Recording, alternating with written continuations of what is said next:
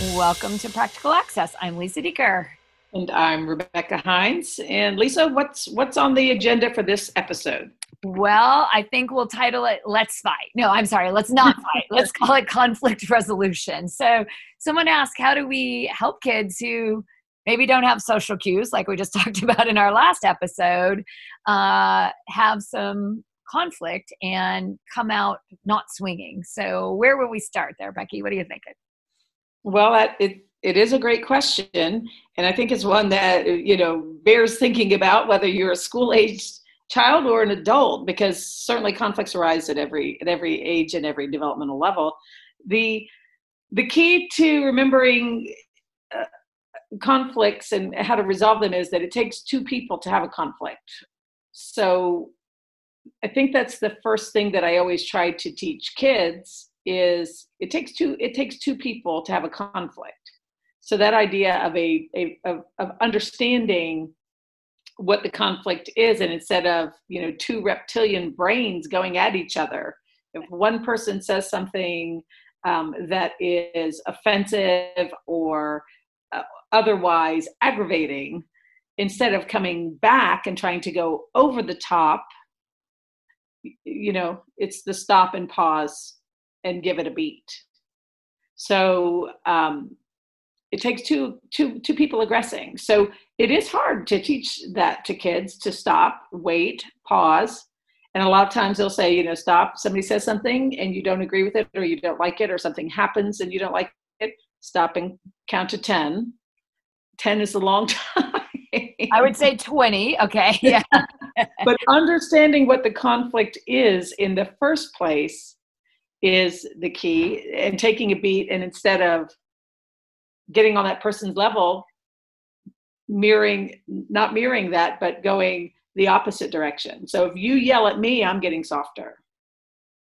The other thing, and I know, Lisa,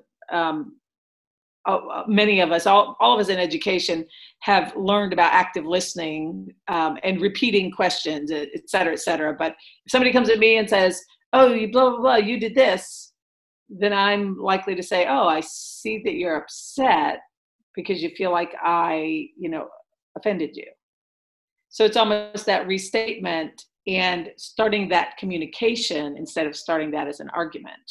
Hopefully that makes sense to you. What are your thoughts? Yeah, no, that does make sense to me. And I liked your reptile brain thought, because I do think that sometimes, when we don't stop, breathe, and literally count to 20, or again, if you're going to count to 10, you got to referee count, which is completely different than 1, 2, 3, 4, 5, 6, 7, 8, 9, 10. Becky, I don't agree with you. Okay.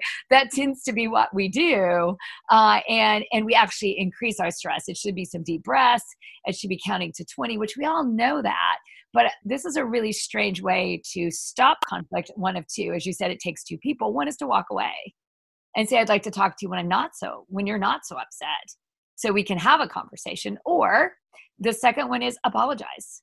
I always say you always get the last word in. Don't tell my husband, he's not here right now. But again, I do that a lot. If something is not going, I say, okay, I'm sorry. I did it. Okay, I did it. I'm sorry. Because what can you say after that?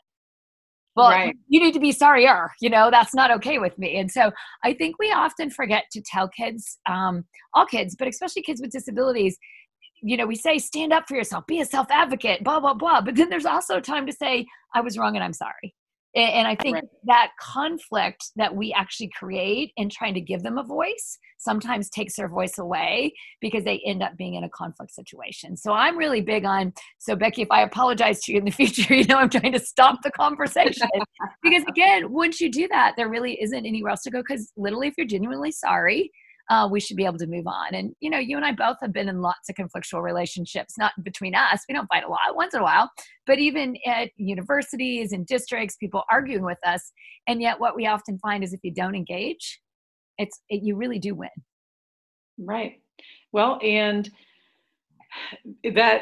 let's just say that I'm not sorry because I did believe in what I did or said, etc.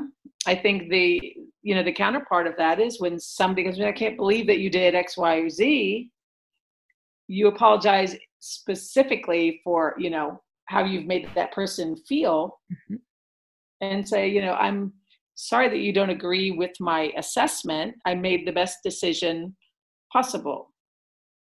And you use that as a broken record. So no matter what you say to me after that, I say, I'm sorry that you disagree with my assessment, but I made the best decision possible.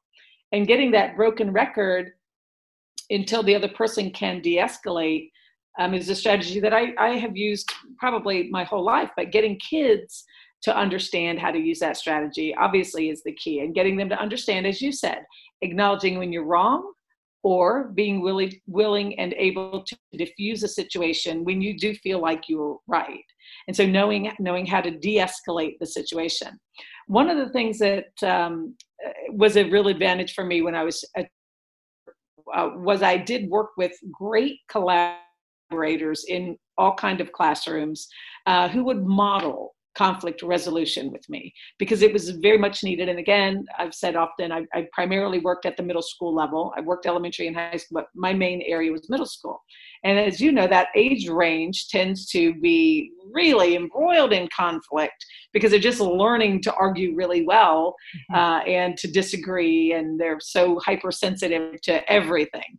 So one case in particular, I had a last period of the day math class that I co-taught, and we had, 7 kids with emotional behavioral disorders included in that class.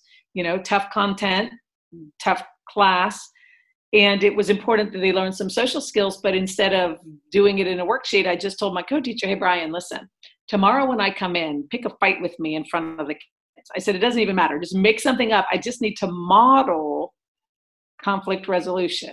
So I walked in the next day, and I kind of had forgotten that I told Brian that. And I walked in the door, and in front of all of the kids, Brian said, Miss Hines, I can't believe you parked in my parking space this morning. And I looked at him for a moment because, of course, we didn't have assigned parking spaces. And I realized what he was doing. And I said, wow, Mr. Makovic, I see you're really upset. And he said, of course I'm upset. That's my parking space. And I got here and I didn't have anywhere to park. And so then I'm like a stage actor. I'm looking at the kids as though Brian can't hear me, saying, wow, he's really mad right now. I got to give him a minute. Let me just keep him talking for a minute and see if I can get him to calm down. Mr. Makovic, I wasn't aware that was yours, And the more I could stay calm, then even though we hadn't practiced conflict resolution, by nature, if one person stays calm and talks through it, then the other person can usually de-escalate. And so by the end, it was me saying, Mr. Makovic, I'm very sorry that I parked in your spot. And now that I'm aware, I won't do that next time. And of course, by then he's like, okay, well, just don't do it next time. But the whole time I would just look out to the kids like in a stage whisper saying, wow, this guy, and they kind of felt like they were included. But it was very much clear to me that there were some kids who never saw conflicts appropriately resolved and never saw arguments appropriately resolved. And I think we forget that sometimes. Sometimes we're the ones that are having the appropriate adult interactions, and we do need to almost invent opportunities to model that type of conflict resolution. Yeah, I'm going to go to one of my weird jobs in conflict resolution and give a little advice. So I had the privilege of being a sorority house mother at a very young age when people were not sure I wasn't a member. And then I married my husband, and as newlyweds, we moved into a sorority house with 28 women. I'll just let that simmer for a moment. Probably the only woman who married her husband and said, please move in with me, and 28 young women. And so we would laugh at, she took my toothbrush, or she had a friend over later, or whatever. And so what we learned very early on, and I think it's good advice when you have multiple children, I only had one, so this is my advice from being a house parent, is, we always said, I'm sorry, what did you say again? Blah, blah, blah, did this. I'm like, good, stay right here. I would go find blah, blah, blah. And I'd say, all right, now I can listen because you're both present. Because I don't have the bandwidth and the time to he said, she said. And usually it'd be like, well, next time ask me before. Oh, okay, I'll ask you. Great. And they'd walk away. Usually the conflict lasted about 30 seconds. I used that same model in the neighborhood when I was the hangout house, when all the boys would come over, they'd, Mrs. Deeker, so-and-so. I'm like, oh, okay, I rule you all can go home. Oh, well, we're not fighting anymore. Oh, Yeah. okay. Because if you are, you can all go home. So I think also modeling that conflict doesn't have to be stirred and boiled. It can be resolved. And that's what conflict resolution means. And I think the quickest way to resolve it is face to face and words, calmed and breathing. If you find that can't happen and your kids are really fighting, separate them. When I have, wow, you know what? We'll meet tomorrow morning at 8 o'clock. You both think about what you want to say. I'm not going to keep adding fuel to the fire. So do make sure as you're helping your kids learn to resolve conflict that you don't let them have kerosene and gasoline to ignite that fire even greater. Yeah, that's a great tip. And I think I would, my final thought on this particular topic is to remind people of the body language of conflict. So anyone who has done any kind of crisis, training, or learned about how to manage aggressive physical interactions, I think some of the same things we learn about body language and, if one person's standing, then sit. What subtle things can I do that are going to appear less threatening? And even teacher student conflict, which we didn't mention. If you're a teacher and you're engaging in this and it's, stoop down, if the student's sitting, that is an authoritarian, physically more aggressive stance than being eye to eye. So meet me at the back table to discuss this is much better than me leaning over a student and having a conflict.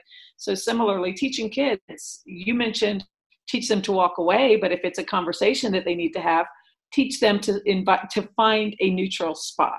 Let's sit over here and talk about this. And if I'm the teacher, I might say, why don't you guys go sit over there and talk about this? If it is something to talk about. If it's fully aggressive, just knowing little things like not squaring up to a person, 1 foot slightly back, slightly turned, is a far less aggressive stance than being completely, confronting somebody physically. Well, and I'll just end with, I like to end any conflict I have by reaffirming what I like about the person. So think about that when your kids are having conflict. If you as a teacher are having a conflict with a student, if 2 students are having conflict, see if you can end the resolution by, but is there one thing you can tell me that you value about blank? And it really does make a new start, because I think often conflict gets resolved, but it simmers. I find that especially for adolescent girls, that, they still remember what they did in August to each other. But if you end by, well, let me affirm, yeah, Becky, what I really like about you is you've got a great sense of humor. And so that then is the walk away. The last thing hopefully you remember then is what I said good about you instead of the conflict we had. So that would be my last tip. So, well, thank you for joining us at Practical Access. And if you have any questions, please send them to us as a tweet at Access Practical.